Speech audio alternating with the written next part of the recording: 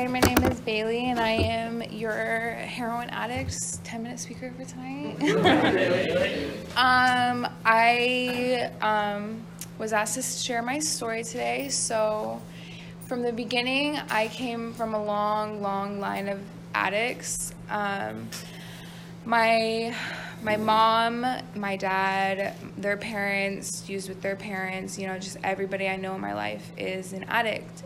So when I was born, I had my sister. She's 2 years older than me, and we were just together. We were just moved from parents to grandparents to other grandparents to parents. We always had each other. And growing up, what I knew for sure was about drugs, and I knew about money. I knew we had no money, and I knew everybody was on drugs, and that's why my parents weren't around. So you can imagine moving whenever we needed to around Vegas. I'm from Las Vegas, Nevada. I was born and raised out there. The city is really different from San Clemente. You see addiction everywhere, homelessness. It's just an option. It's just everything is you live fast and you die young. And it's so normal out there. It's just, that's just the lifestyle you live. Growing up with my sister, though, I was very codependent on her. I didn't really talk a lot. My sister would say things like, she doesn't speak, I speak for her. I didn't really have to address my needs because I had stuff. I had like toys and food and clothes, but I didn't have like that emotional bond with anybody other than my sister.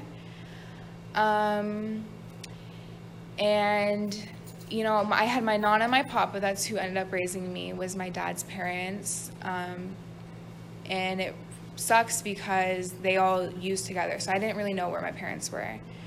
I would like watch Cops and like hope and pray that I see my mom and my dad. Like I knew my mom was a redhead and I knew my dad had no hair, you know what I mean? So stuff like that was just like my environment.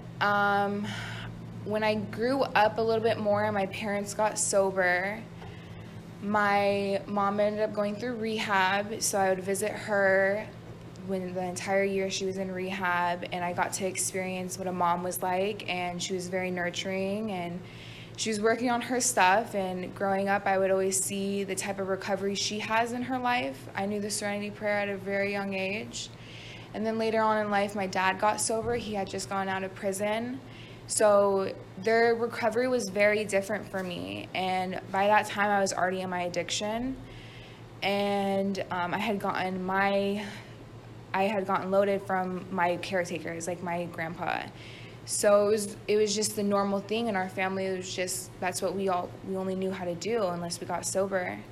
So my parents just they knew, that you can't change anything, that you can't really fix anybody. You never know when someone's gonna be done. So that's what I grew up in, I guess. I was just funding for myself a lot, and it was either my way or no way, and my parents didn't want to argue with me. So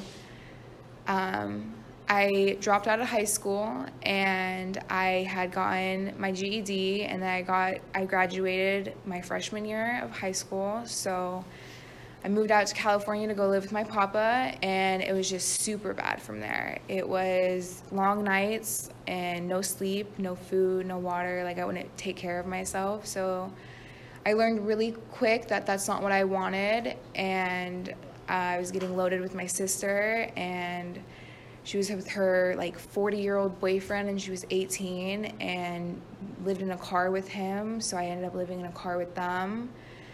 And I'm like 16 at this point. I don't go to school. I don't have a job. I am just, lost. I'm sad. I'm depressed. I don't accept anybody in my life because I just wanted to be an addict, and I never questioned that I was an addict, and I don't know, like that's just how my life went. So I just got kind of out of control, and everybody saw that, and my papa decided, like, you know what, I'm gonna save her life. you're gonna go to rehab. And I had no other choice because I was a minor. So I went to rehab and turned 17 in rehab. And my sister got pregnant. So I'm like, cool, this is what's gonna keep me sober, right? Me and my sister are gonna stay sober because now we have a niece, she has a daughter, like this is gonna be it. So when she cleaned up, I hung out with her, and slowly but surely, I would just white knuckled it. I got no sponsor. I just, drank on the weekends and, did what I wanted to do with my friends, and slowly I went back to my drug of choice. And when I turned 18, I left, and again, no responsibility. I had no cares. I didn't have to take care of anybody but myself, and I thought, with no money in the bank and bring a bag of clothes to my friend's house who was like a hoarder, I was going to be the life I wanted to live. And I just pushed everybody out. So I just was miserable, and I thought I was okay, and I wasn't.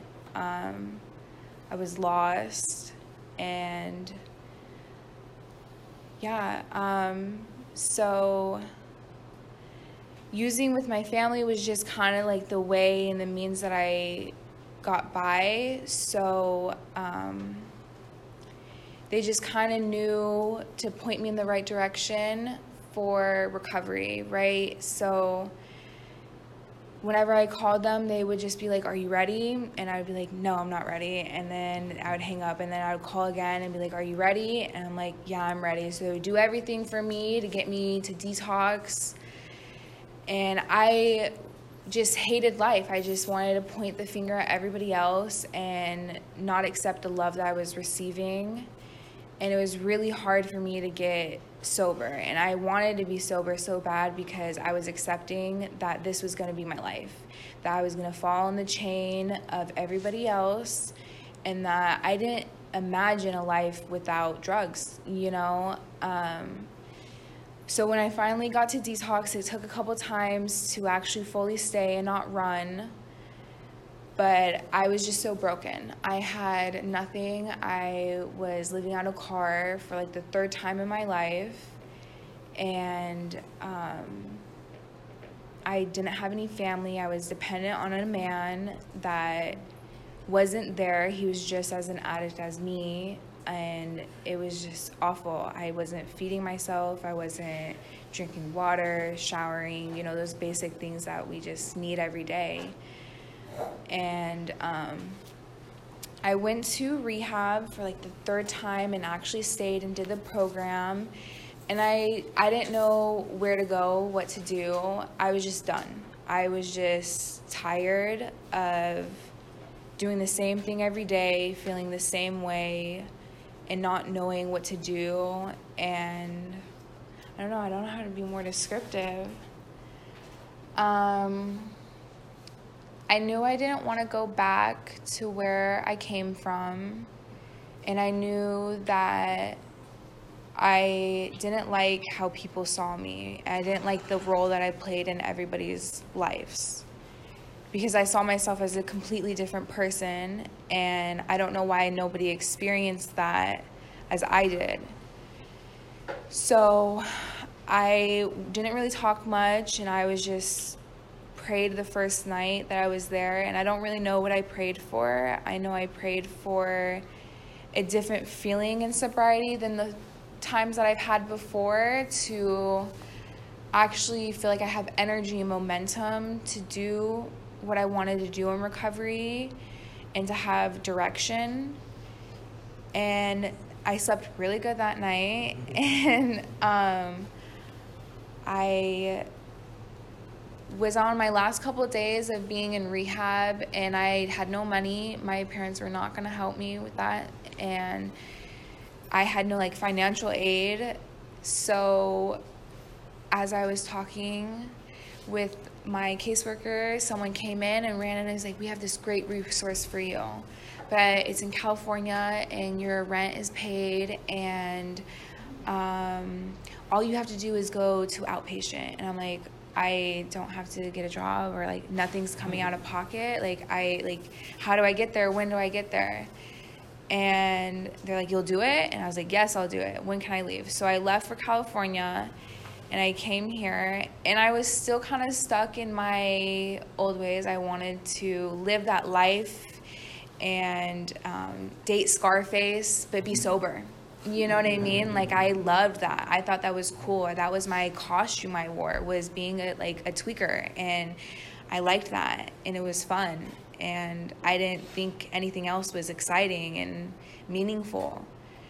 And so I knew I was far away enough from home that I couldn't really mix those two lives. I don't really know. Like, I just was figuring out that what I really wanted was to be calm and peaceful and consistent. And all of those core values, those negative core values that I had, I wanted to change. So I got a sponsor, and it took me a while, and she agreed to sponsor me, and I took every single advice that she says. I tell her everything. She's very spiritual, and that's what I looked for in a sponsor, was someone who has been through something, came from somewhere, but you can't tell that about them. You know what I mean? I didn't want her to, I don't want to carry myself like a tweaker anymore. You know what I mean? I didn't want people know that what I was about. I wanted to be presentable, and I wanted to be calm, and I wanted to, I just wanted to be normal. And so I got a sponsor, and I went to meetings, and I did the program of everything that was asked for me, because at this point it wasn't my way. I understood at this point that I don't have the best ideas, that if someone's telling me to do it, it's probably for the best of my future. And I realized I didn't have any skills. I had no college experience. I had nothing that I could carry myself to the next phase. So I needed the help, and so I accepted the help, and I started to be honest. And Alcoholics Anonymous changed a lot of things in my life. Like, I never questioned if I was an addict or not. I just knew where to go, and I think that was the biggest thing that helped me, was that there are people like us, and they all think the same way as us. How much time do I have? Is that all? Okay. Yeah, so all those little sayings that we say, I know everybody says this, but they really do help, and it's just cool. Like, it's like a godsend. A lot of godsends will be sent to me, and it doesn't matter if you don't have the same feeling about it. I do, and it works for me. And yeah, I'm just very happy with my life right now. I have a union job. I'm a cake decorator, and it's pretty awesome what I do. My job trusts me. I basically do my manager's job when she's not there. They tell me stuff. I don't act weird. I'm not nervous all the time. I'm not thinking, should I say this out loud? I'm not thinking about how coming into work, and it's easy for me. I also go to any meeting I can, if it's HA, AA. I don't really do CMA because I have another thought on that. I think it's more like a dating website, but but I'll still go to a meeting if it's something I need to hear, and I try to take every suggestion that I can. And that's where I am right now. I'm very grateful. Oh, I also got kicked out of my sober living because I'm sober. I'm 6 months sober, and I consider myself to be very peaceful and kind now, but I've had a lot of animosity against this girl that hurt my feelings one time, and I know it's not her fault. I know she reminds me of myself, and I just sometimes want to shake her and be like, what are you doing? Like, why are you treating people like this? Why, like, look at yourself sometimes. But I can't. That's not my job to say anything. I just listen. And I didn't like how she confronts other people, and I just had to say something.